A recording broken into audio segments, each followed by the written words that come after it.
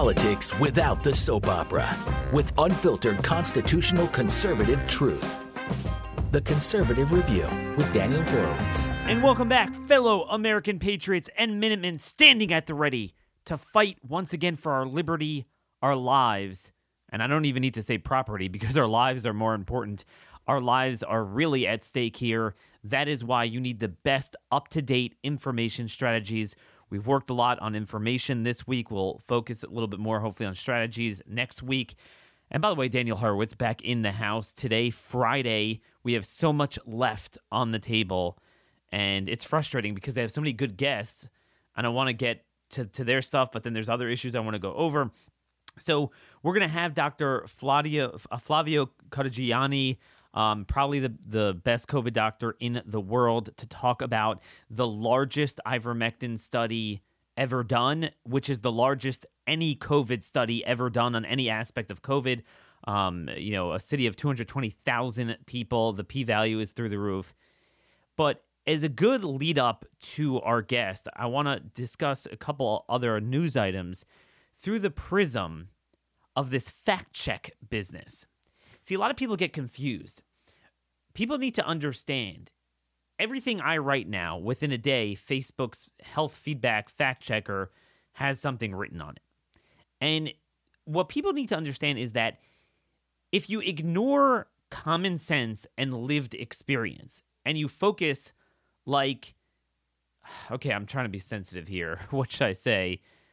An Amelia Bedelia hyper-literalist, obsessive scientific method person.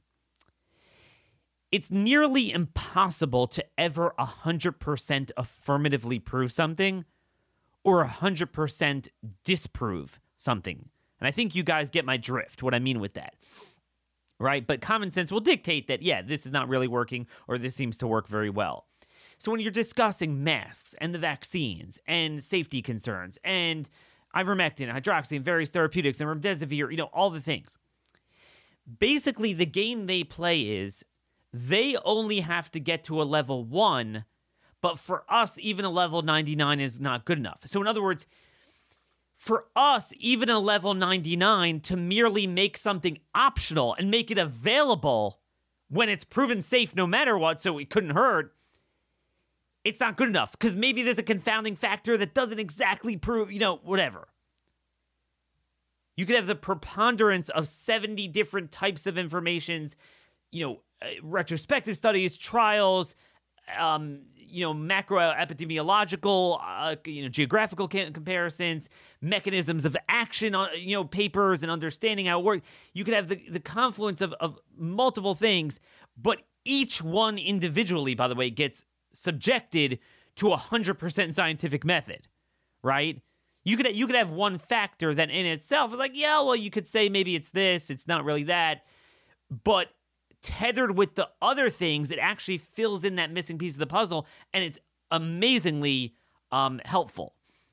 But that's not good enough. Whereas they could come in and mandate something, kill a bunch of people, make it the standard, nonstop, based on zero evidence it works, so much evidence pointing negative, but, well, it's not for sure. It's possible it could work. You get the standard. That's basically what we're up against. And, I want to develop this a little bit more as we go on today. But, often you'll get, well, Daniel, people are telling me this or that. Could you? And I'm like, dude, at the end of the day, you got to look at multiple continuity of observations. I don't have the time to produce all this information, spend half my time trying to save lives, which I don't even get paid for, all the emotionally draining things I'm dealing with, the hospitals and everything, and have every last rebuttal to every last point. When it's like, well, is it impossible that any type of mask under any type of circumstance could work? They're the ones asserting without evidence it definitely works, and if you don't wear one, you're killing people, and we're going to force it onto your face. You get what I'm saying? They don't have to prove anything. But that's the name of the game. Anyway, our first sponsor today, speaking of clarity of thought, clarity of vision, Better Spectacles is now offering authentic German-engineered Rodenstock eyewear. These are really the gold standard frames, and really lenses are the most important aspect because their Go Specs lenses use an advanced algorithm for more than 1 million patients, measuring 7,000 points in the eye. The result, more energy, no neck strain, the ability to help you see up to 40% better. My wife agrees that these are her best pair of glasses ever. I like mine as well. Go to betterspectacles.com/conservative to schedule a teleoptical appointment so you don't have to go in and wear a mask. They're offering my audience an introductory 61% off Go Specs lenses, plus free handcrafted Rodenstock frames. Just visit betterspectacles.com/conservative. So, yesterday I wrote this bomb piece on N95s. You could see it's one of my top articles. If you just click on my name at the Blaze, you could see all my columns showing the danger of N95s. And let me just give you an example. When I write a piece, it's thorough. It's multiple different avenues and statements, and you'll learn so many new things, and it puts together a picture that the narrative you're being told is exactly the opposite. But what they'll do is they'll subject each individual item in a vacuum. Well, it could be this, could be this. So they're the ones that the perception in the world is that N95s are like your impervious suit of armor. Yeah, you're right. Cloth masks didn't work, surgical masks didn't work, but there's this mystique around N95s. And the reality is, as you guys all know, if you're Ralph Barrick in his cute little lab there doing his gain-of-function research, developing his toys and his spike protein, I can tell you they're not wearing N95s. They're wearing, some grade of hazmat suit, right? If you want to make sure you're protected, that, it ain't going to cut it. And I don't have time to get into the ins and outs of the mask today. Maybe we'll get into it more later this week. You could look at my piece. But my main point was this. What the evidence has shown, what our own government has written in all the state health department websites for years with regard to wildfires, is that masks don't work. And by the way, smoke particulates are at least 10 times larger than SARS-CoV-2 and flu virons, right? Smoke is about 1 micron. 90% of the SARS-CoV-2 aerosols are 0.1, 1/10 of a micron. So, it's 100 nanometers. So anyway, they're like, they don't work, don't wear them. They're like, the only thing that might work is a form-fitted, clamped N95, but those cause serious health issues. Never put them on children, never wear them too long, yada, yada. OSHA has a governing standard. You have to be fit tested. You can't just even use the clamp. That's not going to be enough. It has to be fit tested. You have to undergo medical evaluations, and all sorts of things. So the point I tried to make is that it's a seesaw effect. To the extent you could even get to a point where possibly you might get some filtration efficacy, doesn't mean you won't catch a sufficient infectious dose and still get sick from COVID. But possibly, conceivably, maybe, it's not proven. There's no evidence it works against SARS-CoV-2. Is if it's a form-fitted, clamped N95, which by definition is not feasible. No one's going to do that. And it would be amazingly dangerous. And it's proven by our own government. And I just laid that all out there. And by definition, the only thing that might not cause problems are the loose, stupid things. So when you see people with the N95s, it's the funniest thing. It's like Pelosi handed them out. It's the ones with the Fruit Loops going around the ears. That thing hangs off your face like a schmata. It's actually worse than the cloth mask. I cite in there the only study that looked at the filtration efficiency. By the way, filtration efficiency doesn't equal efficacy against SARS-CoV-2. It's just the stupid mannequin lab studies, not the real world where they just blow particles into it. So, cloth masks were 10%, surgical masks were 12%, and then KN95s that were fully clamped, fully probably were like 44. Even then, it was less than 50. But then when it was just worn like the way everyone wears it, it actually went down to 3, less than a cloth mask. And there's reasons for that. It has to do with the plosive energy. It pushes it around the sides, which are always opened. It's a complete joke. Okay, you know, I had this dirtbag berate me in public where I live that he's a doctor about the vaccine and everything. And as he was berating me, he was doing, you know, what everyone does with the cloth mask. He had an N95 on. It kept slipping as he was talking, so he kept putting it on his face. And so he wore an N95, but it was one of those, you know, again, not the clamped like hard case one. It's the cloth that you see. It's so loose it moves. They look like a kissing Grammy, like, you know, those fish. I mean, it's the ones that look like muzzles and birthday hats. I mean, it's just insane. And meanwhile, he has 3 shots and is berating me about the shots, and he's wearing an N95, but then he's not even wearing it properly. And so that was my main point. But I added in there that, look, even the form-fitted, you know, academically, it's not feasible. But even academically, if you wanted to be fit tested and let's say you're putting in an IV to a guy that has SARS-CoV-2 and you don't want to get exposure, really you should be wearing the half, what do you call those things? The half respirators. They almost look like the Gulf War gas masks. At least something like that. I forget, it's like an R100. I'm forgetting the name of it. That's really what you'd want.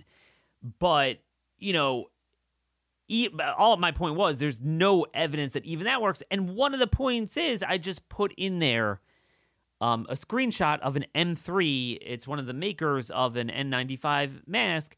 And they said clearly it doesn't stop aerosols, you know, whatever. And people jumped on me.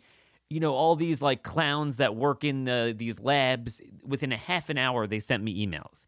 Now, look, more people know about me now, thanks to you guys, and you've been a great audience. I'm growing, but I'm not like Dan Bongino or Joe Rogan or Tucker or whatever.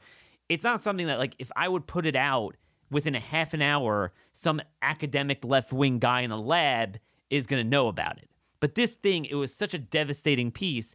So they have paid people that go around and just, so these seminar emails that get sent, and it's like, don't you know that N95 stands for not for oil-based?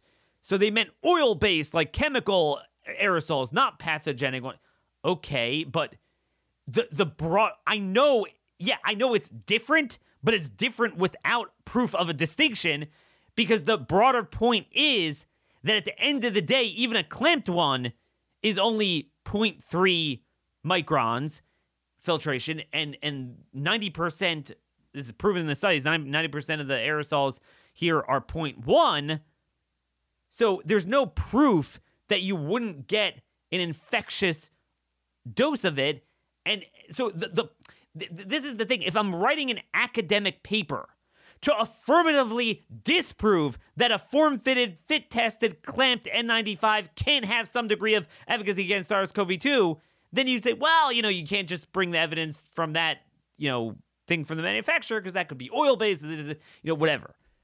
But that wasn't even my point. I was actually conceding. I said, look, if it's going to work, you'd have to start with the form-fitted. But my point was, by definition, that's going to cause health problems. It's not feasible, so they wear it like, off their face, and it works less than a cloth mask. That was the main point. And so this, as part of that point, is a strong point to make.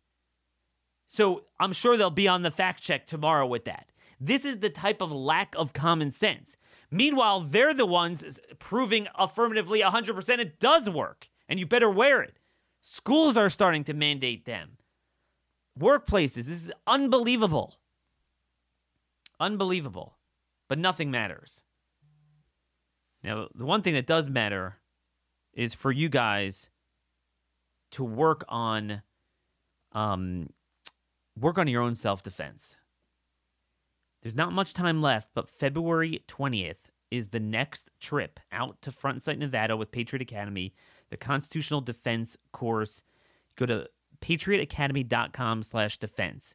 You'll see the dates, the different details. Basically, there's 2 and 4 day constitution and defensive handgun training. You might know how to shoot at a target, but to properly draw from a holster confidently with the proper 5-point draw, sight alignment, picture alignment, trigger control, it is the funnest course. It is the most thorough course. You get to meet all sorts of people from this audience, fellow patriots, have a great time together. The late winter and the spring is a great time to be out in what's typically a pretty hot desert there in Pahrump. So again, I'm going to be at the March 13th one if you want to meet me there. I've gone through the course several times myself. Again, visit patriotacademy.com/defense for 90% off. Typically, it's $1,000 at front site for their 2-day course, $2,000 for the 4-day. It's 90% off if you do it through patriotacademy.com/defense. So I do want to get to our special guest. Just want to go through, again, some of the stuff out there. The unnatural selection with the academic literature and the censorship. So I was speaking to one very smart scientist yesterday, and they're finding more and more that if you test blood samples, you test people that are months past vaccination, that have the neurological problems, that have the brain fog, that have the inflammation, they have this stuff, they're seeing spike S1 and S2 in their blood. And these people need help. And instead, you can't even get help because they can't get their papers published. So you can't even recognize the existence of the problem. So it's a funny thing that happened. There is an article out. Where is this? In science.org. In rare cases, they finally admit, coronavirus vaccines may cause long COVID-like symptoms. In late 2020, Brianne Dressen began to spend hours in online communities for people with long COVID, chronic disabling syndrome that can follow about with the virus. For months, I just lurked there, says Dressen. Basically, she never had COVID, right? But that November, she'd received a dose of AstraZeneca's vaccine as a volunteer in a clinical trial. But that evening, her vision blurred. Sound became distorted. I felt like I had 2 seashells in my ears. Her symptoms rapidly worsened, multiplied, ultimately including heart rate fluctuations, severe muscle weakness, and what she describes as debilitating internal electric shocks. A doctor diagnosed her with anxiety. Again, this is the danger, that there's such a psychosis that they won't, even when it's the obvious culprit, they won't look at it. Her husband, Brian Dressen, a chemist, began to comb the scientific literature, desperate to help his wife, a former rock climber who now spends most of her time in darkened rooms, unable to brush her teeth or tolerate her young children's touch. As time passed, the Dressens found other people who had experienced serious long-lasting health problems after a COVID-19 vaccine, regardless of the manufacturer. By January 2021, researchers at the NIH began to hear about such reports and sought to learn more, bringing Brian and other affected people to the agency's headquarters for testing and sometimes treatment. And they basically go through admitting now that, this stuff is there. For example, evidence from animal studies supports the idea that antibodies targeting the SARS-CoV-2 spike protein, the same protein that many vaccines use to trigger the protective immune response, might cause collateral damage, notes Harold Pruis, a neurologist at the German Center for Neurodegenerative Diseases and the Charité University Hospital in Berlin. In 2020, while hunting for antibody therapies for COVID-19, he and his colleagues discovered that of 18 antibodies they identified with potent effects against SARS-CoV-2, 4 also targeted healthy tissues in mice, a sign they say could trigger autoimmune problems. Early clinical data point in a similar direction. Over the past year, research groups have detected unusually high levels of autoantibodies, which can attack the body's own cells and tissues in people after a SARS-CoV-2 infection. In Nature in May 2021, immunologists Aaron Ring and Akiko Owasaki at Yale School of Medicine and their colleagues reported finding autoantibodies in acute COVID-19 patients that target the immune system and brain. Interesting.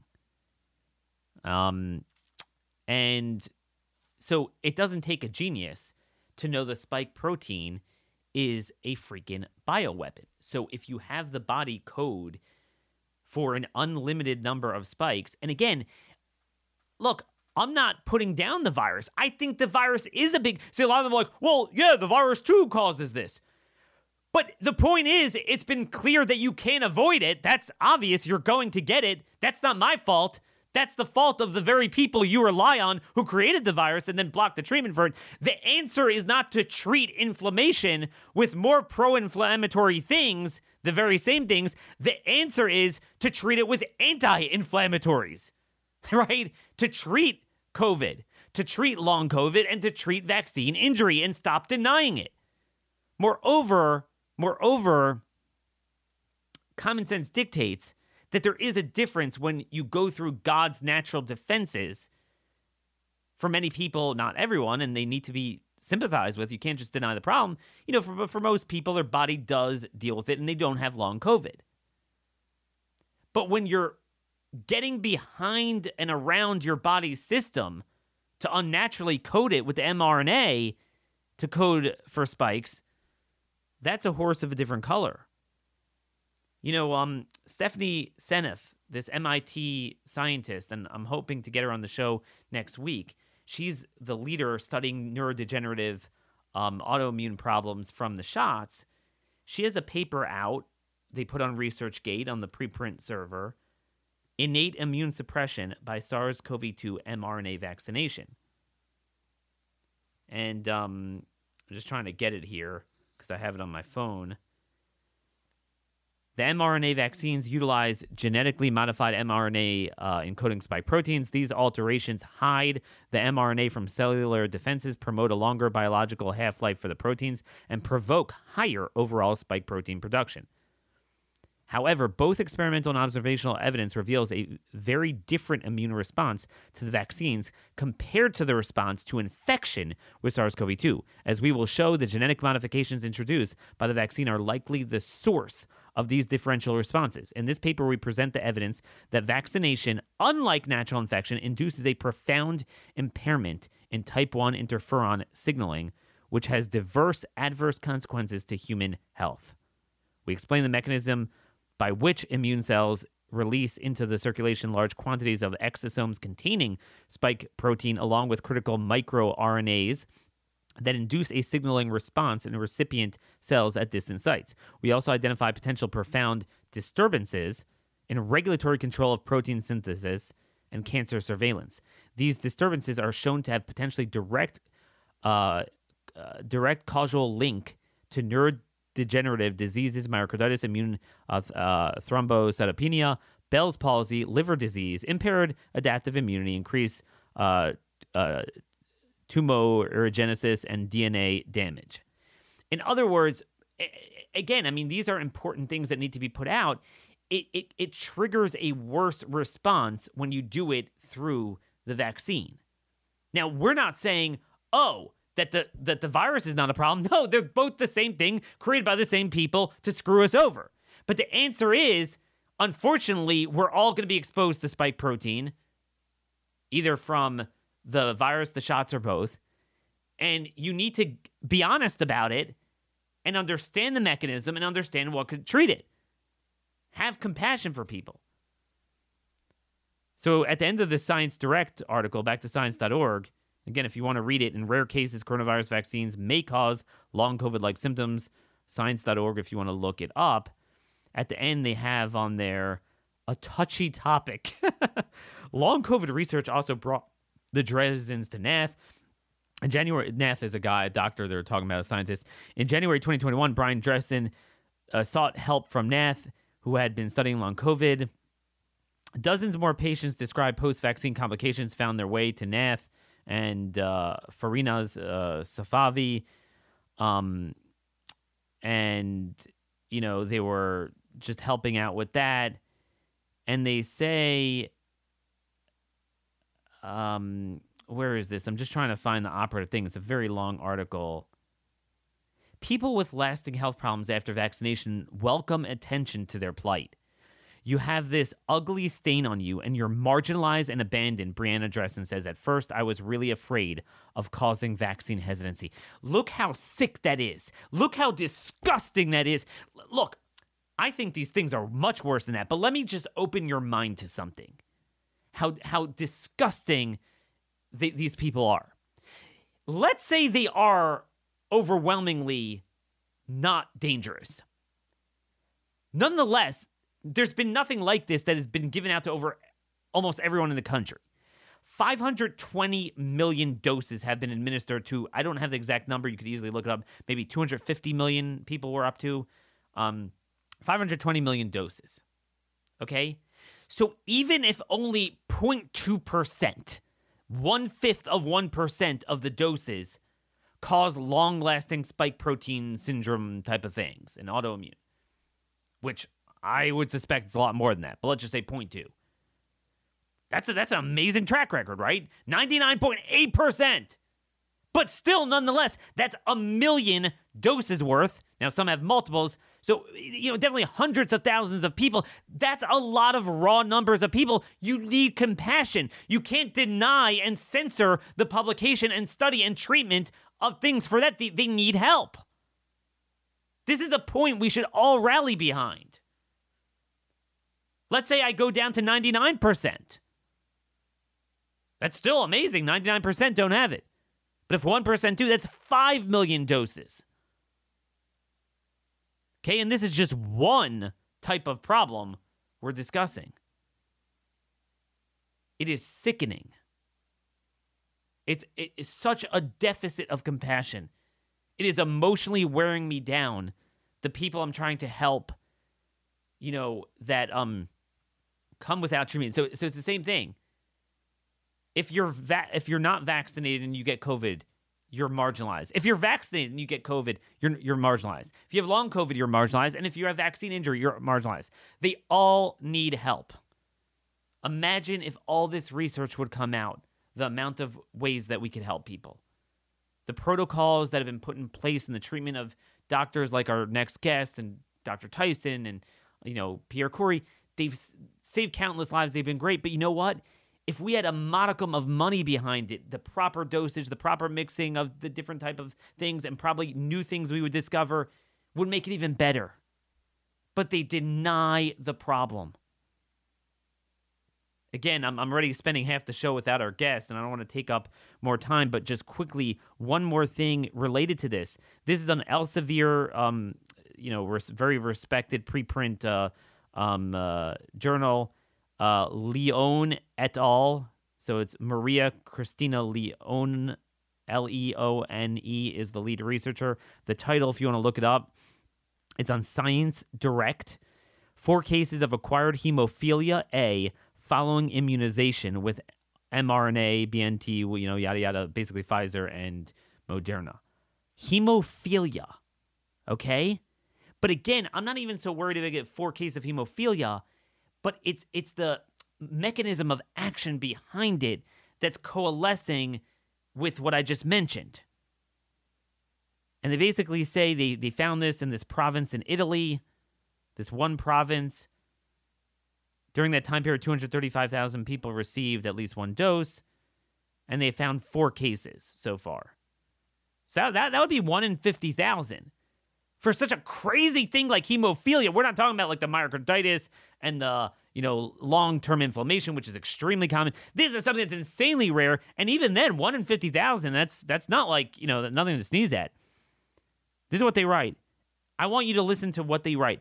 The unusual observation for cases of AHA, basically hemophilia in our province, could be of interest and could sensitize healthcare personnel toward a possible complication of a SARS-CoV-2 immunization. And then they add on this. Nonetheless, vaccination benefits exceed potential side effects and play a central role in individual public health of effectively protecting people. You're never allowed to write that in a study, by the way, because your study doesn't prove that. You can't put extraneous editorializing. We've never done that before. But this is what they have to do to, hey, look, the vaccine's amazing. It just, we found one of these things. You might want to look into it. And even then, 99% of them get dunked on. And even then, it's basically there's preprint servers like medRx and ResearchGate. Elsevier is a little bit more prestigious, so there's a little bit more of gatekeeping behind it. But they had to do that to even get a preprint, not peer-reviewed, out. Unbelievable. But I want to talk about a peer-reviewed study out of ivermectin with our next guest. Now, speaking of our next guest here, Dr. Flavio Cadegiani, he's a endocrinologist from Brazil that really has been doing what nobody's doing. If you picture what Dr. Brian Tyson does, we had him on 2 days ago in California, treats 7,000 people at his urgent care clinic. This is the same thing in Brazil, except really there's nobody who has not just treated so many people and saved lives, but has meticulously detailed all of the important markers of the patients to give the most detailed analysis. What's interesting, just to introduce our new guest, everything they do, they could literally mandate on you with no transparency, no data. In the case of things like remdesivir and molnupiravir, negative efficacy, major safety concerns, pulled from a trial published in the New England Journal of Medicine on Ebola because it was causing too much kidney failure. But that's fine. But everything we want to do just as a right to try, because everything they're doing is not working. We have everyone coming to me who is sick and distressed, and I try to get them to a doctor. They're all vaccinated. They need help. Stop lying to people. No, it's not enough. Not enough data. Wrong. There's problems with it. Misinformation. Everything's wrong. So Dr. Flavio has been involved with a study. The lead author was Professor Kerr, a Brazilian study that was done with the cooperation of the Brazilian Health Department of 220,000 people in Itajai, a place in Santa Catarina, a state in Brazil. So you want to talk about a sample size? We'll give you a sample size greater than anything that was ever done on anything with COVID for 2 years. And it's an observational study. They basically had, we'll get to the exact numbers, but like 150,000 took ivermectin, a certain number of tens of thousands didn't take it as the control group, and they followed them. And this was a low dose, 0.2 mg per kg. So you guys are now familiar with the dosage. Most of you are taking 0.4 prophylactically for 2 days every other week. So in other words, Sunday, Monday, and then you won't take it again for another 2 weeks. So really very low dose. We're not talking about the 5 consecutive days of 0.4, low dose. And what it basically found was with something called propensity score matching, where you adjust because it turns out that the study group had the sicker, older people in it. If you adjust for that, you basically had a mortality rate dropping by 59%. And we'll get into the numbers with our guests. Why am I doing this? But had great results, large study, and it is now published in Cure's journal. It's a San Francisco-based journal. So if you look up Cure's ivermectin prophylaxis used for COVID-19, a citywide prospective observational study of 223,128 subjects using propensity score matching. Lead author is Lucy Kerr, Kerr. So Google that. You should find it. This is earth-shattering. With us today is none other than Dr. Cadegiani to delve into this. Doctor, thanks so much for joining us today. Well, I thank you for the opportunity to tell you a bit about how our study, how this was conducted, and how it could impact in overall health systems worldwide, not only before, but maybe in the future. So perfect. And it's definitely a fascinating study. Obviously, it was done with the cooperation of an entire city. So you both have data that I call micro, meaning the subjects, but then also macroepidemiologically that you're then able to compare the entire city to all the surrounding cities over a course of time. So could you go through all the critical top lines? Yeah. And then talk about some of the confounding factors that both make it, maybe you got to say it's not quite as good as it would represent, but then other factors that would indicate it might be better than what the top lines indicate. Yeah. First of all, we need to remember this is an observational populational study. So, of course, there will be some limitations. And sincerely, compared to other studies, similar studies, ours was much better controlled for variables. So this is very important to bring, because some may say, "Oh goodness, the person they did not adjust for income." Goodness, I've never seen a study on COVID being adjusted for income, for example. So we adjusted for the most important variables, what really mattered. And we had the opportunity to have the full city, 223,000 people registered in the city, in the system.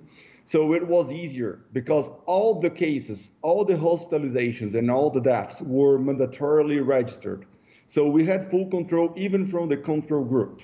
So this allowed us to evaluate whether, and every single person that used ivermectin that through the program was registered as well. So we had a strict control of those who use it, those who did not use ivermectin, and also, as we're going to bring later on, the amount of ivermectin taken.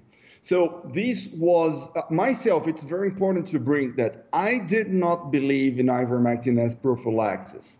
It doesn't mean that I did not, that I was against, because from a human perspective, if there is not other alternatives, an extremely safe, long known, and potentially effective treatments should be provided until you have further responses.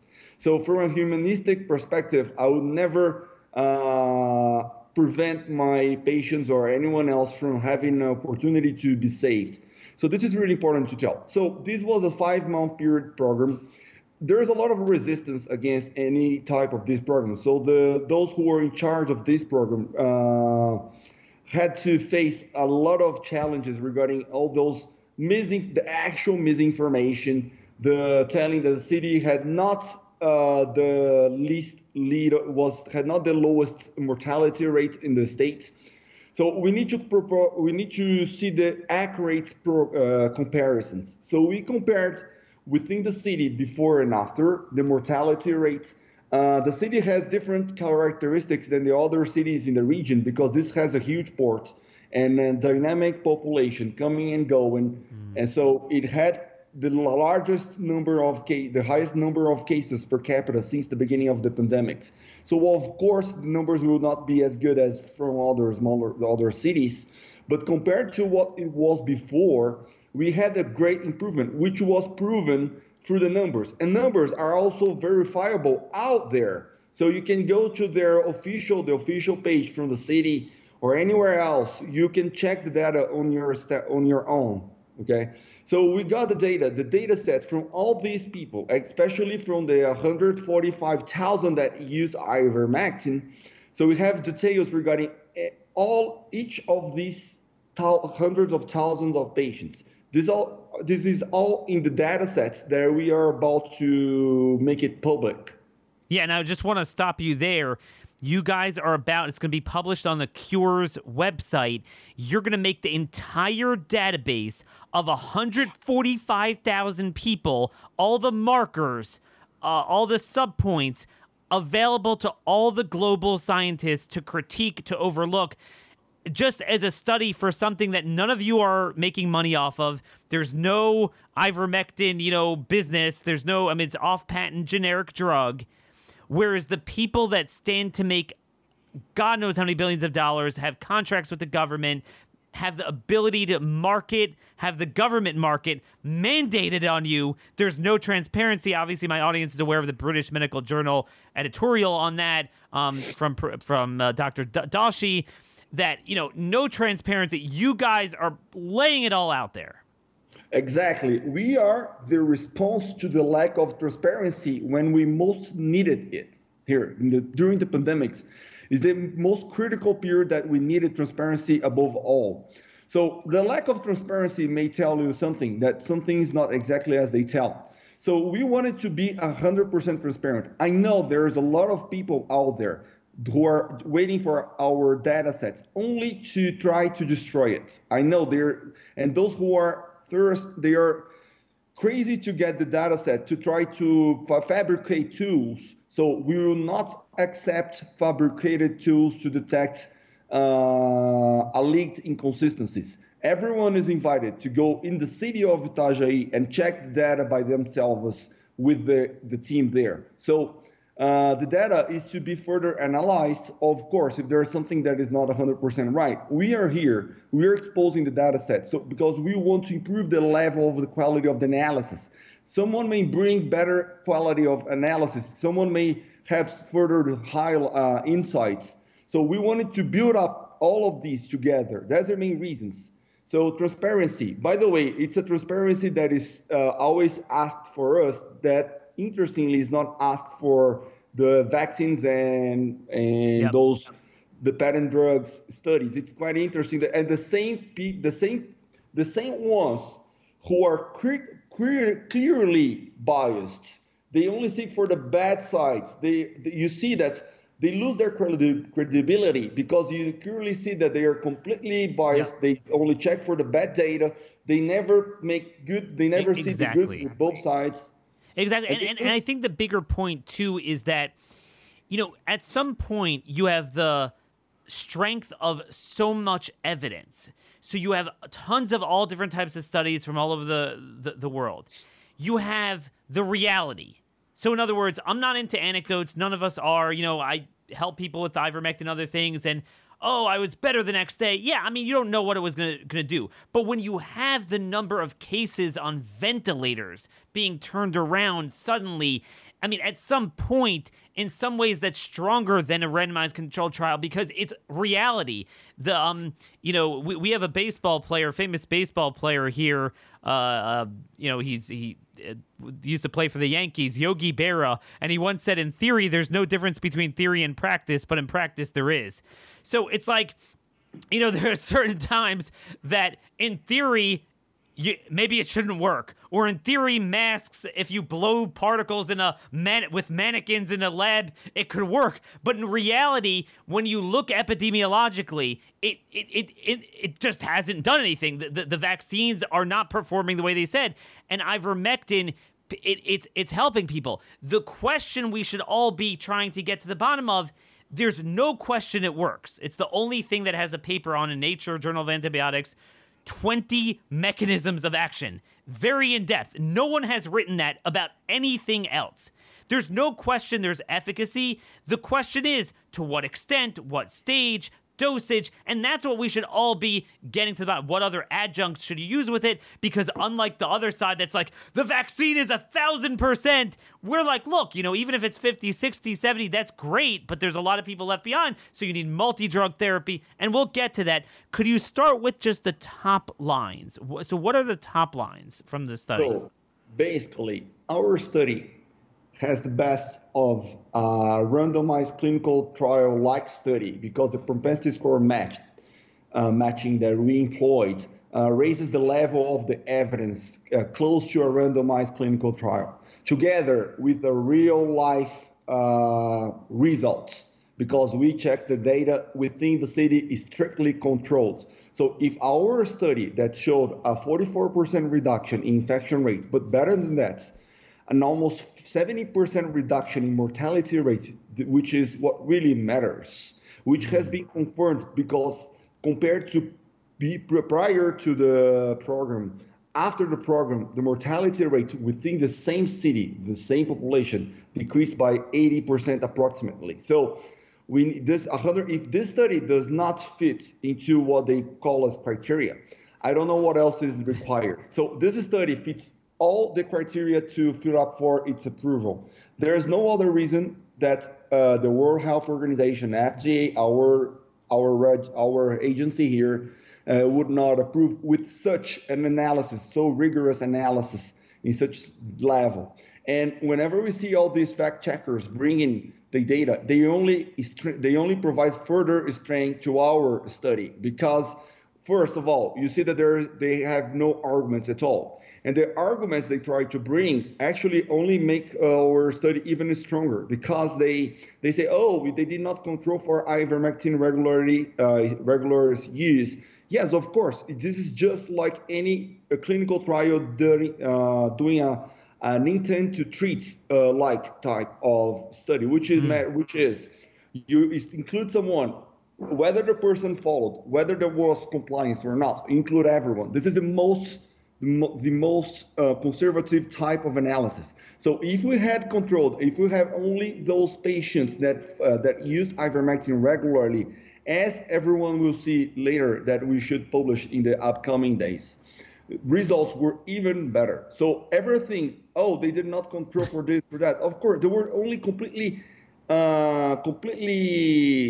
peripheral and very likely not influencing factors that were complaining. So the lack of arguments was the best argument we could ever have. So I don't see why our study, sincerely, is possibly, of course, there are some weaknesses, but compared to the other studies and compared to the vaccines, if you sum the level of transparency we are bringing, we are offering our faces to be kicked, right? Because some are there only to destroy. You see that they are meant to destroy studies on ivermectin and repurposed drugs. So I don't see why we don't, if our study is not sufficient for this, there's nothing else that could be done. There are no randomized clinical trials, because our study was basically a type of a randomized clinical trial applied to real life. There's nothing better than this to prove real life. That's what I keep saying. See, we all understand why you want double-blinded randomized controlled trials as a standard. But in reality, it's not in a hierarchy that an observational is always worse. Sometimes it's even more informative, because you just pull out some random thing. Oh, in a hospital, we had an RCT and here's what we have. Okay, I mean, whatever, maybe. But the best thing is when we found this very compelling, that if you believe masks and these current shots are that effective, to the degree that they're saying, you should, if you did an analysis, observational, just statistical, of case rates by time compared to vaccination rates by 3,000 counties in America, 50, 60 countries, you should at least find a correlation. Now, we know correlation doesn't even prove causation, but you should definitely have it. Instead, there has never been correlation. And in fact, the Harvard demographer who did this, 3,000 American counties, 50 or 60 countries, he found a weak reverse correlation, and that was pre-Omicron. If it's Omicron, it seems the evidence is pretty strong reverse correlation, certainly with case rates. Outcomes is a little bit more complicated. To me, that's a lot more compelling because, again, as Yogi Berra said, in theory, there's no difference between theory and practice, but in practice, there is. Practice is what matters. It's the real world. You tested an entire city, and then, so you had the data among the groups, but then in totality, unlike with the vaccines where we saw everywhere, the rates went up. It got worse. 2021 was worse than 2020. Here, it actually, you saw a 73% reduction over time of hospitalizations to cases in that city over that 5-month period. So again, let me just get the numbers right. So you had a reduction, lowered the risk of death compared to the control group by close to 70%, risk of hospitalization by 67%. But to be clear, your ultimate numbers were a little bit lower, but you adjusted them because the sicker, older people joined the ivermectin group. So when you did the propensity matching, that's what came out. Yeah, actually, exactly. So because we matched the groups, which makes it as randomized, we could say, like as randomized clinical trials. This is very important to state. That's the only missing point would be the double blind. But if you remember, theoretically, the use of ivermectin would lead to a worse social behavior. So it would increase the chances of getting infected. Never forget this. So double blinding here would make the results even better, because those who use ivermectin from the theory, from a speculative perspective, they would allow themselves to more wilder behavior or something. So they would be more exposed to the virus. So we would expect even better results. So the point is, these I don't know this how to say this, but the point is, you're using your brain. So you're concluding all things about the study, which has no questions. It's indisputable what we found there. It was a bit surprising to me as well. But you're prohibited to use your brain. This is a clear example. Because if you use it, you undergo a strong collective gaslighting process. We should never forget that. So they will pretend you're crazy. They will pretend. So there is a full method behind it. So they just pretend dementia. You don't see the same level of analysis from the same people. So it's 100% clear. It's just those who don't want to see what is happening now. So it's more and more, it's clearer than ever. Yep. So you must have something missing. It may be IQ, or it may be... well, it's an agenda. It's an agenda because, again, it's not like this is the first and only thing. It's on top of all the people being turned around on ventilators. It's on top of understanding 20 mechanisms of actions, and it's articulated in a way that no other drug has been articulated. It's a matter of DARPA, our lead agency, on dealing with the development of biological products. We now have a FOIA email, which made it clear that this Major Michael Murphy wrote to the Inspector General of our Pentagon that ivermectin seems to work at every stage. So we have a government document.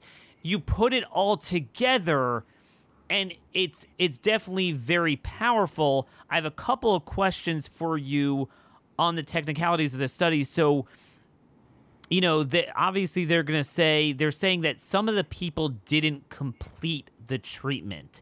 They stopped taking the ivermectin. Now, I'm not very bright here, but doesn't that mean that if anything, it would make your results more conservative? Exactly. You're using your brain more than almost everyone currently. So yes, exactly. So the results are underestimated. Otherwise, of course, as we're going to show afterwards, those who use it regularly had way better results. These results are upcoming in the next maybe a couple of days or next week. Oh, wow. So, yeah, we're excited to see that. And I want to make it clear, like, there's one thing if you have a small study of 50 people and then you have good results, but a number of them didn't even take it. So you're like, well, maybe that's just left to statistical chance. It wasn't because of that. But when you have such a massive p-value, such a massive sample size, so even if some didn't take it, all the better. It makes it even better. Another big question I'm getting from people interested in this study is, okay, so this was a prophylaxis. It was a pretty low dose, 0.2 mg, 2 consecutive days every other week. So you have a break of almost 2 weeks between. But then, and there was a reduction with COVID in getting it, but a lot of people still get it, right? The main point is not to get, clinically ill from it and the cytokine storm.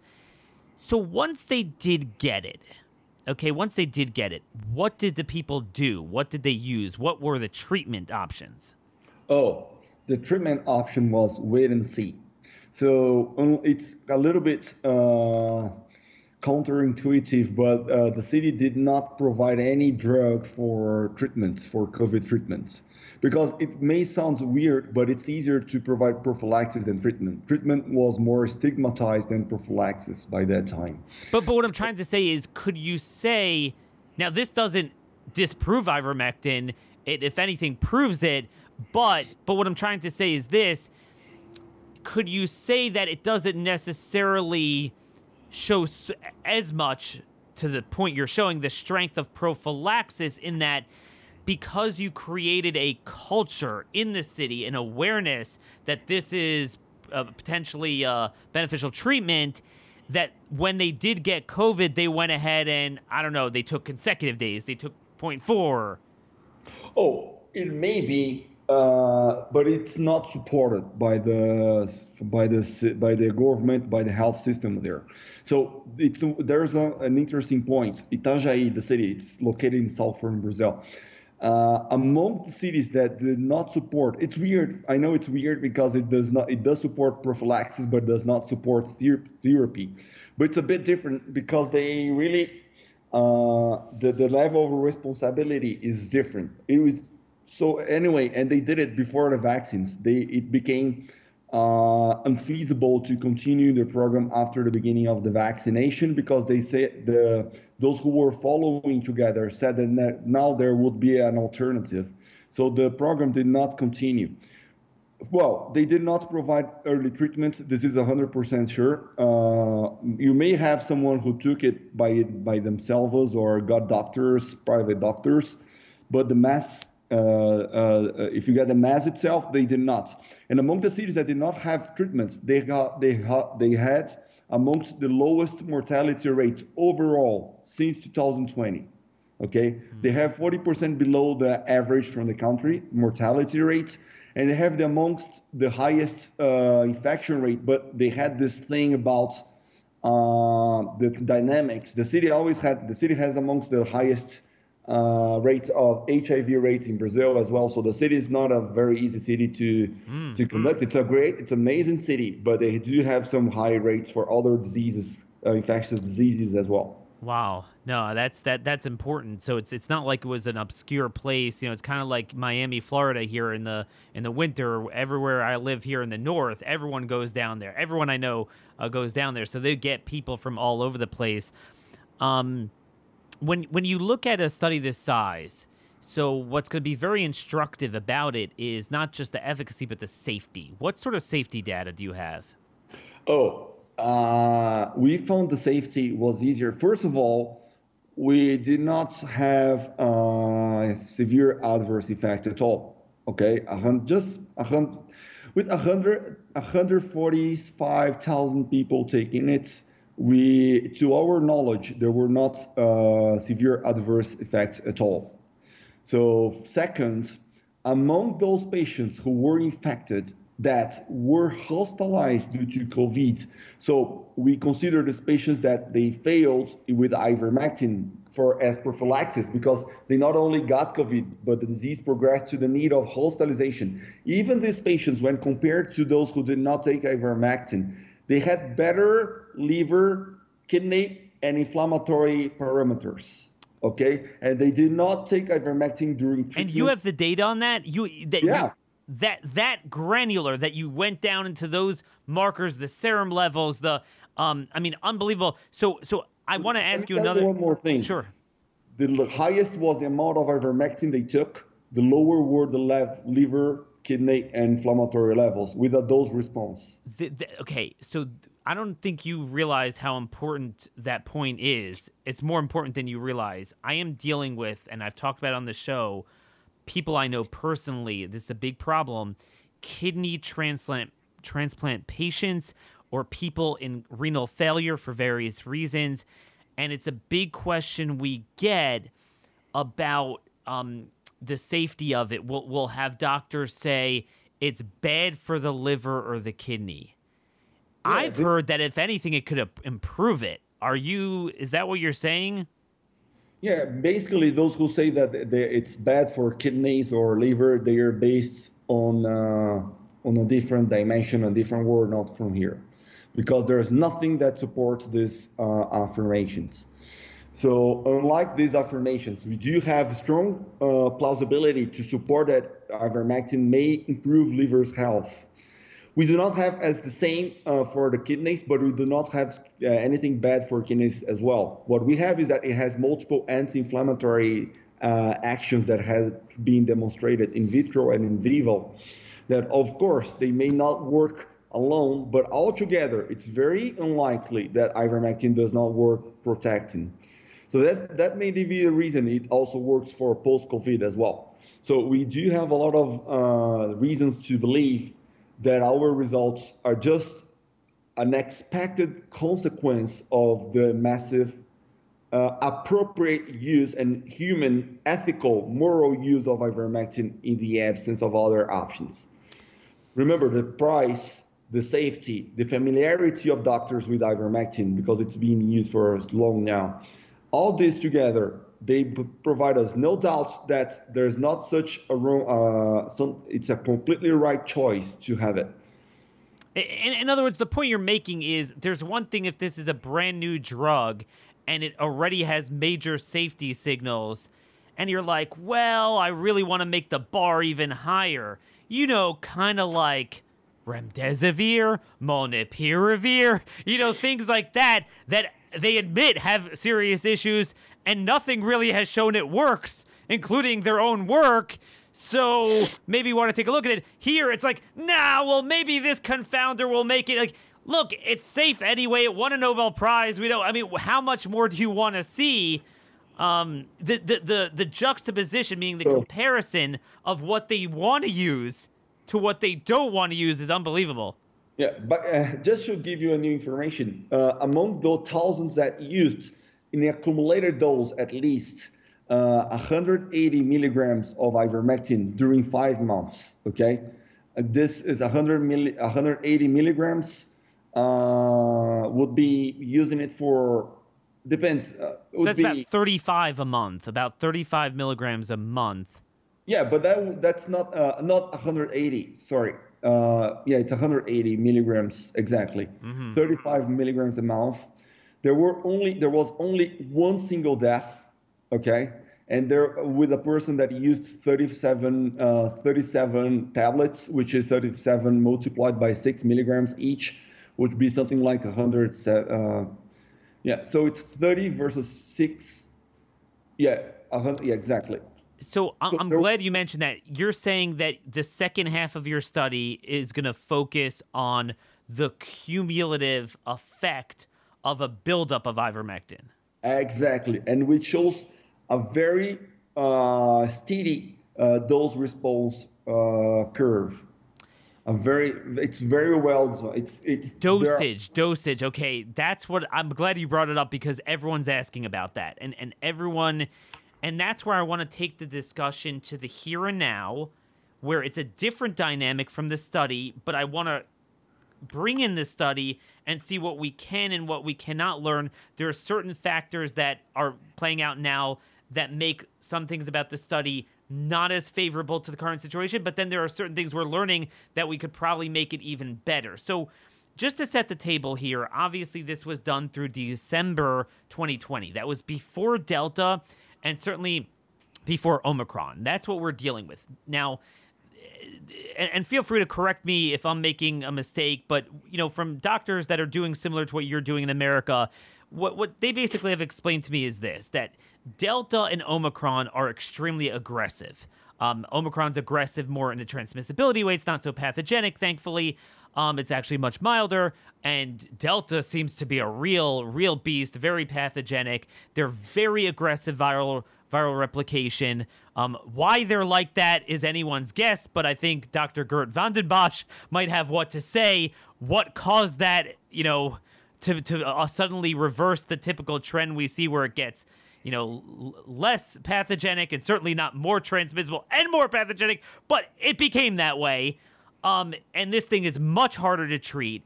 And what it seems to me is this. Ivermectin has 3 buckets: antiviral, anti-inflammatory, anticoagulant. It seems to me that the anti-inflammatory, anticoagulant is holding up, but the notion that you could prophylax and block even getting it and getting a certain amount of baseline flu-like symptoms clearly has fallen with Delta. Omicron, to begin with, is kind of mild to begin with, so it's hard to even tell. It doesn't need so much treatment. So you have that. So the question to you is this. Where does prophylaxis fit in the world of Delta and Omicron in your view? And where does dosing fit in? In other words, it clearly... just one more thing. Unlike the other side, we don't do to ivermectin what they do to the shots. We don't make it a god in idolatry. It's 100% for everyone, every time. Shut up. I don't want to hear anything. No, we're like, look, it worked very well, the original strain. It still has a role to play. We feel you need multi-drug therapy to make sure, 50, 60, 70% is great, but we want 100%. We want to keep everyone out.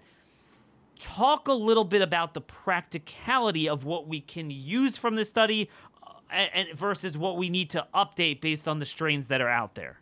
So there's one thing that surprised me. Omicron variant, at least here in Brazil, it looks like it's transmitted through telepathy because it's so much transmissible. It's so transmissible. And I do not have, among my almost 200 patients that continued to use ivermectin, there is still not a single case of COVID-19 among those that used ivermectin at least once every 15 days, which is not what I recommend. I recommend weekly, okay? But for some reason, they do not get, and listen, I have seen in the last 3 weeks more than 400 patients with COVID-19. None of them was using ivermectin, including me, because we believed in the vaccine, and myself, I believed that I wouldn't get COVID again because I had COVID before. So only those that continued to use ivermectin, and I have like several clusters, 20 people, the 3 that were using ivermectin were the only 3 that used 100% accuracy. Even being a scientist, I try to be more skeptical, but this, I can tell you with 100% accuracy, it works as a prophylaxis for Omicron variant. So interesting, but would you agree with me?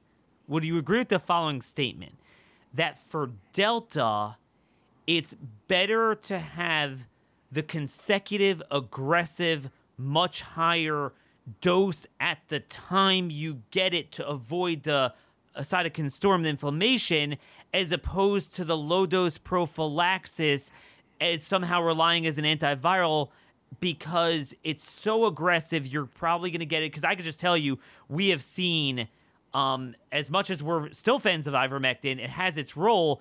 But if someone were only taking ivermectin without anything else, including even prophylactically, there were people that got into trouble. Not just got it, but got into trouble too. I know, twice weekly. There's a point. In the U.S., you're getting ivermectin from other countries. The sources, I'm not sure whether the reliability, the quality of the ivermectin your guys having. Interesting. So this may be an issue. So for Delta, we used, so just 1 point, the Gamma variant that was strictly here in Brazil was 4 times more lethal than Delta variant. There are studies showing that. So Delta for us was a relief compared to the Gamma variant we had in the beginning of 2021. By the way, this is the reason why molnupiravir worked. And if you see the study on molnupiravir, the only country where it was Brazil. Yeah. Why?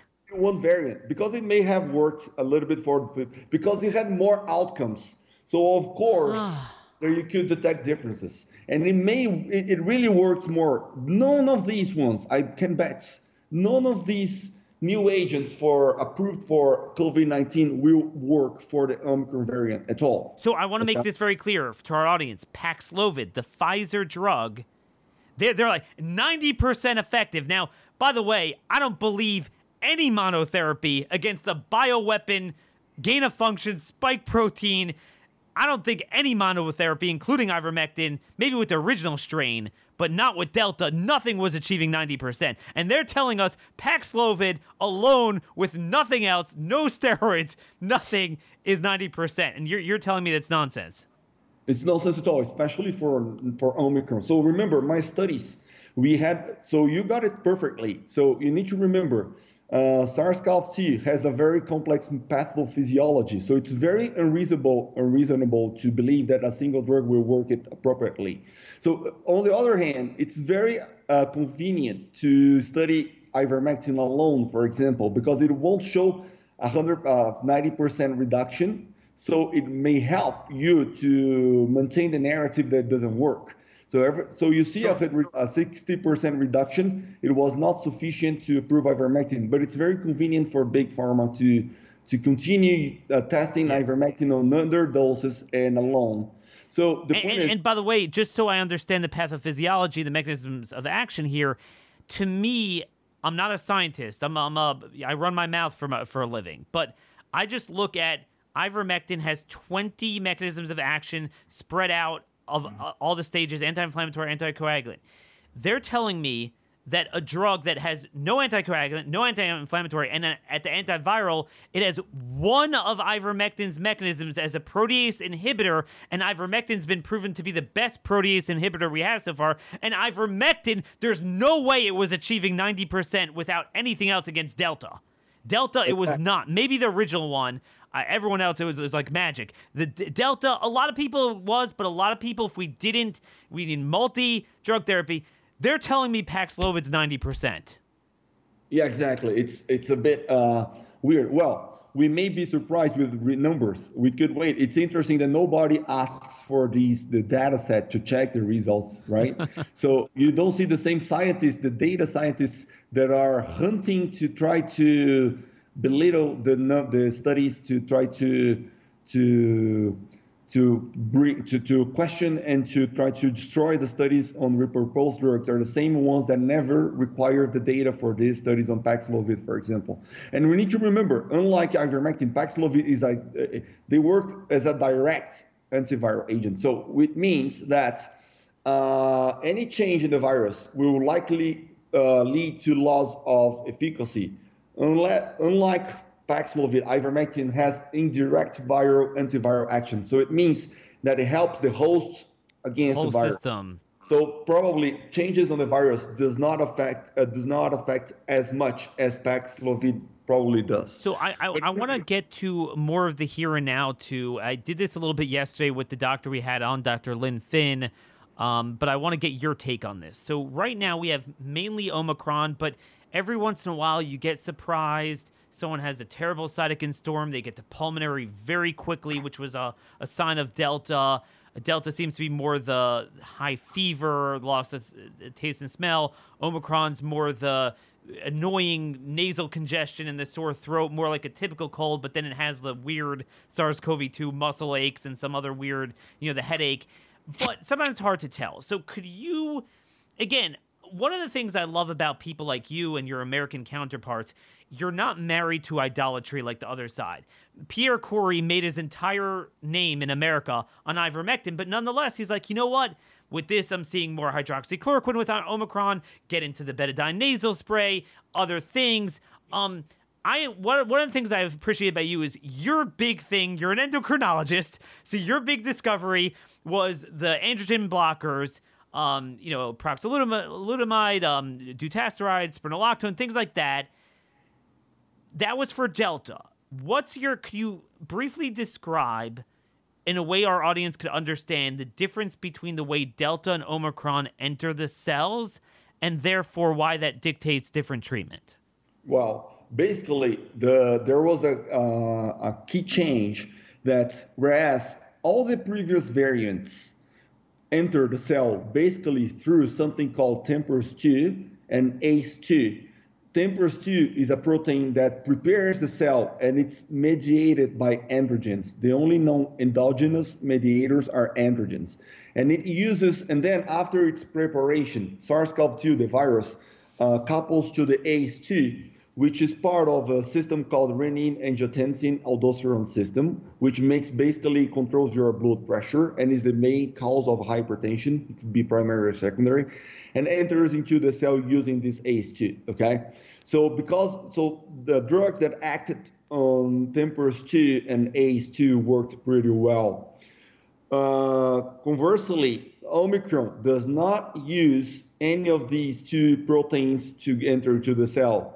The Omicron variant enters into the cell directly through a process called endocytosis using ribosomes from the cells. So something called cathepsin.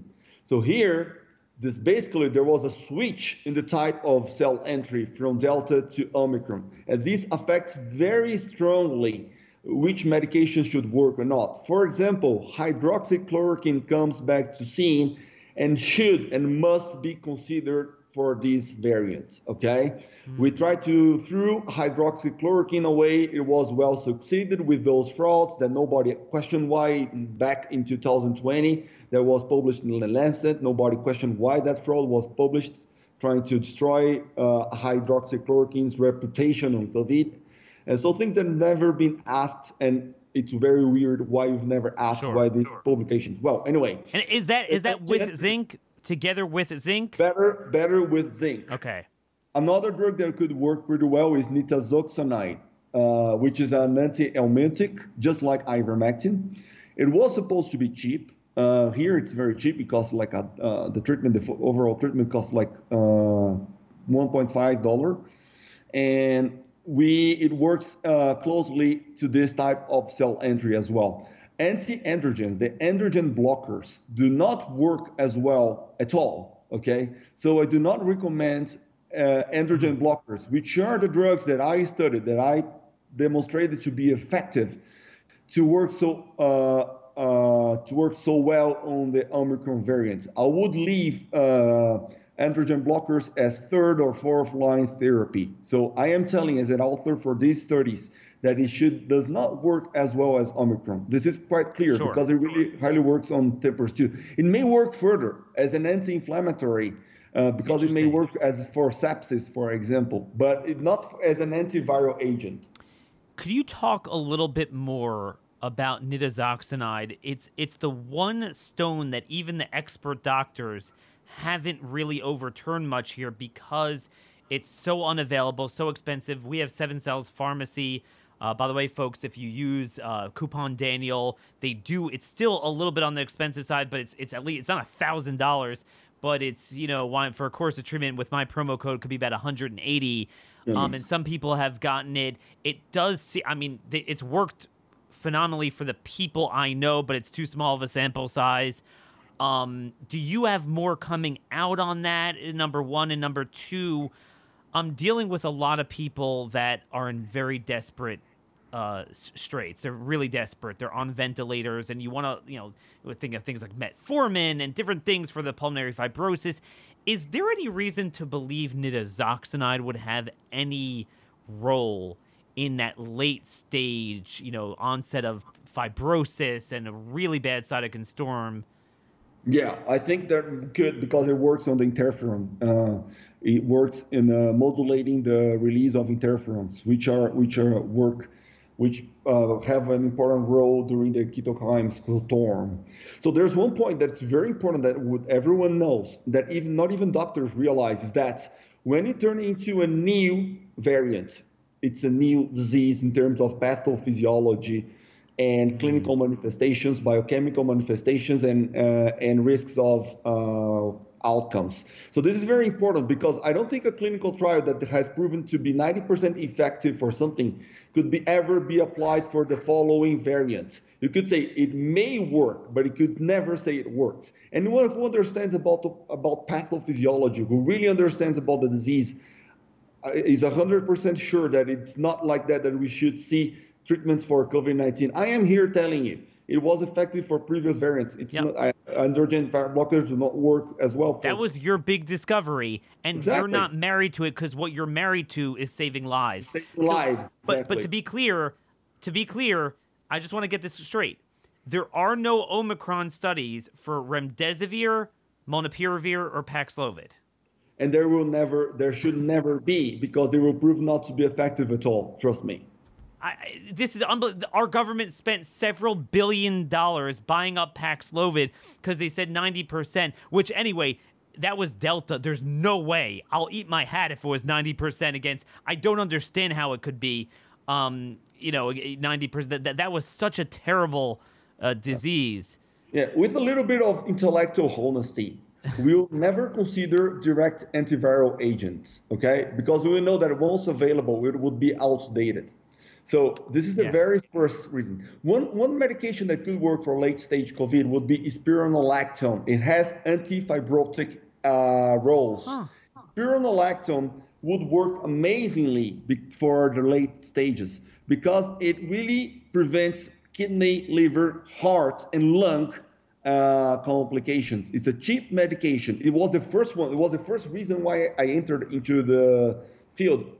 Back in April 2020, I published a letter to the editor in the American Journal of Physiology, bringing spironolactone into scene.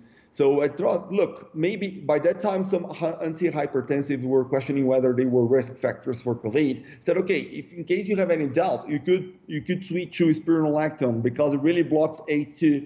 It increases circulating ACE2. Circulating ACE2 couples to SARS-CoV-2 and prevents its cell entry. Not except for Omicron right now, okay? Because Omicron does have it. Omicron had such many changes that locked the spike proteins to be used as the receptor binding domain to be as optimally used as the previous ones. So it locked itself. So let me ask you this. Is the spike protein not as much of an issue with Omicron? For example, we don't have it proven yet, but is it likely that there won't be as much of an issue with long COVID from Omicron? I'm not pretty sure because I do not believe that 100% of the long-term complications are due to spike protein. I think there's more out there. But the point is, will the vaccines that are based on spike proteins work as well? Good question. That would be interesting because they're very quick to say in the country, no monoclonal antibodies work against Omicron, but somehow the antibodies of the shots work against Omicron, but then don't. It's not working at all. Look, let's be very clear. It's not working to prevent infections by Omicron at all. It's exact. We can even say that basically from my patients, I got COVID the first time.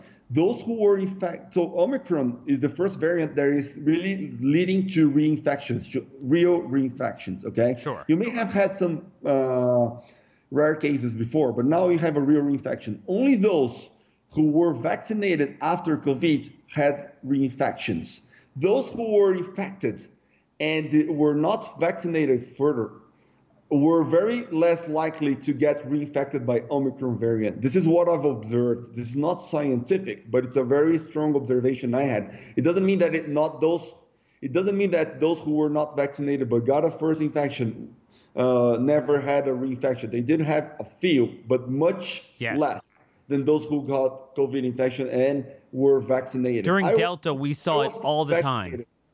All the time. So I'm telling you, there's something, maybe the vaccines led to a weaker immune response. I don't know. Despite the antibodies for Omicron, you may say anything, but it doesn't work. It doesn't work. And folks, I just want to mention, I forgot to mention this before, but I'll do it with Dr. Flavio here. We wait in anticipation every Thursday afternoon for the UK Health Security Agency weekly data to come out. They have the best data. They compared all the different cohorts. And guess what? This Thursday, yesterday was the first one. They suddenly, without notice, without any information, dropped the double vax cohort. Now, so they just have triple vax versus unvaccinated. Now, even then, the triple vax have a higher infection rate adjusted per capita than the unvaccinated in every age cohort over 30. But our theory, based on the last few weeks, is that the double vaxxed are so bad into some version of ADE or original antigenic sin, there's something wrong going on there, that they couldn't allow that graphic to be seen. It's appalling. They're like double, triple the infection rate. So the triple vaxxed are only a little bit because you have a little bit more juice left in them. But the double will demonstrate that the triple will be there in about a month. They'll be in the same place. The lack of transparency, unbelievable. I could talk to you forever. This is amazing. One last thing we got to run, very critically important to people. And I've been struggling with this. Delta has been very traumatic. It seems like Gamma was for you guys, but it wasn't as transmissible. Delta, there are so many people in their 40s, 50s, certainly 60s, that they had their lives cut short. It was horrible. What is your, what you feel from the evidence? And I guess we're still talking more Delta because Omicron won't really do this to people.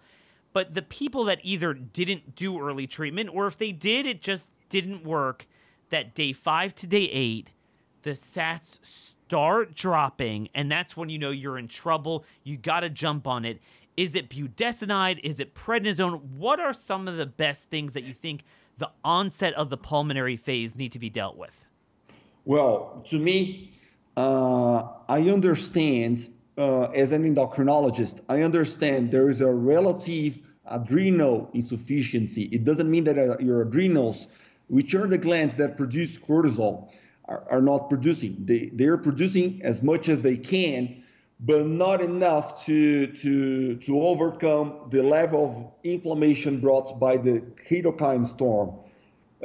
Having this, I tell you, you should use the highest dose you can. You can use like a gram of methylprednisolone per day for 3 days, like a pulse therapy. 1,000 milligrams per day for 3 days, for example. With 1,000 milligrams of what? Methylprednisolone. Methylprednisolone. So Exactly. to make it very clear, they're using 6 milligrams of dexamethasone, and often too late, the wrong drug at the wrong dose at the wrong time, because they wait until their sats are in their 80s. When you get a guy outpatient, sats are dropping in the 90s, mid 90s, you're saying hit them with high dose methylpred. Exactly. So, for example, I'll give you first example. My mother, back in September 2020, she was treating an autoimmune disorder with high-dose glucocorticoids. When it makes worse, because she didn't have any symptoms, and then suddenly she was presenting a 65% oxygen saturation with 95% of her lungs affected. So then I told her, by that time we were just discovering 6 milligrams of dexamethasone. I did not hospitalize her. I did a home hospital for her, because I knew that if I hospitalized her, she would die. So what I did is, okay, mom, if you use the current protocols, we will die certainly. So we will not go for the protocol. We will look for what is causing. So I gave her, and everyone called me crazy, 80 milligrams of dexamethasone per day for 5 days. I raised the levels of all the treatments, anti-androgen treatments. I gave her high dose ivermectin, nitazoxanide, bromexin, enoxaparin, which is low weight, heparin twice daily. And in 1 week, she went from 95 to 25% of lungs affected. And you're saying her blood oxygen level was 65. Exactly. And I gave her oxygen. Of course, I put oxygen into her house for her, so she stayed home. In 3 days, she didn't need the oxygen anymore. She didn't have post-COVID because she developed a very strong cytokine score, so she developed a thyroid storm, so she had to undergo radiojodal therapy. Because she had these complications, of course. She appeared with 95% of lungs affected, caused by the use of high-dose glucocorticoids in the beginning, where she could never use. She's a proof of concept. So that I lost any fright. We should not be afraid of using high-dose glucocorticoid in the short term. It doesn't matter how much you use. It won't affect your production if you use it for a short term. Do you have a rough sketch of markers of data, not necessarily prepared scientifically, but from the people you personally treated, in terms of, how many you treated, their outcomes, and what type of underlying conditions they had? Oh, we do. We do have some data that is unpublished. So we have an independent marker, D-dimer, as an independent marker of viral loads on day 7. Okay, so we found this correlation, independent from adjusted for all other variables. So D-dimer, increase of fibrinogen levels, increase of ferritin levels, and CRP, ultra-sensitive C-reactive protein, is not as good for the beginning, but it tells you the level of inflammation you have, so it's quite accurate. On the case of males, the level of testosterone, the level of reduction, especially if you have it before pre-COVID testosterone level dosed. So the level of reduction tells you how pathogenic and how infectious was this virus on you. So there are several ways to check it. CK levels in case of myositis together. So basically fibrinogen, D-dimer, ESR, is a good predictor of recovery. It has a paradoxical increase during the end of the disease. But all these altogether can tell you who's going to progress and who's not going to progress with an accuracy of 90% approximately.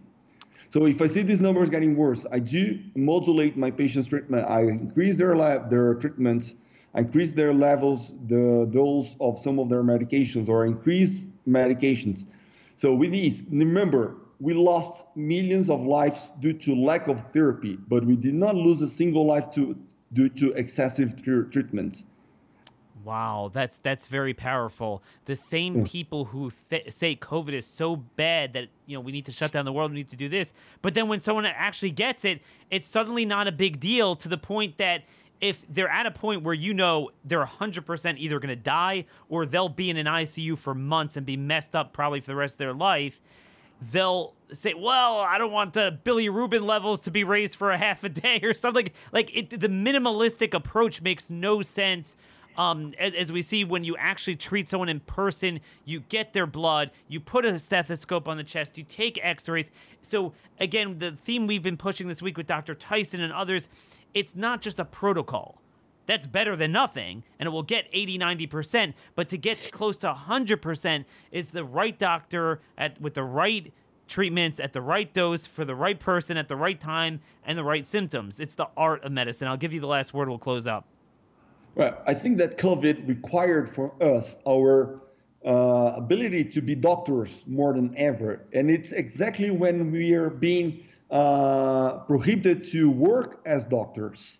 So it's the main reason, I think it's amongst the main reasons why we had so many deaths, is that when we were most required to work as real doctors in an individual basis, seeing each patient's needs for which medications, thinking about the disease, its pathophysiology, practicing medicine and it was supposed to be practiced. It's where we were prohibited as we were threatened and to work as doctors. So this is the result.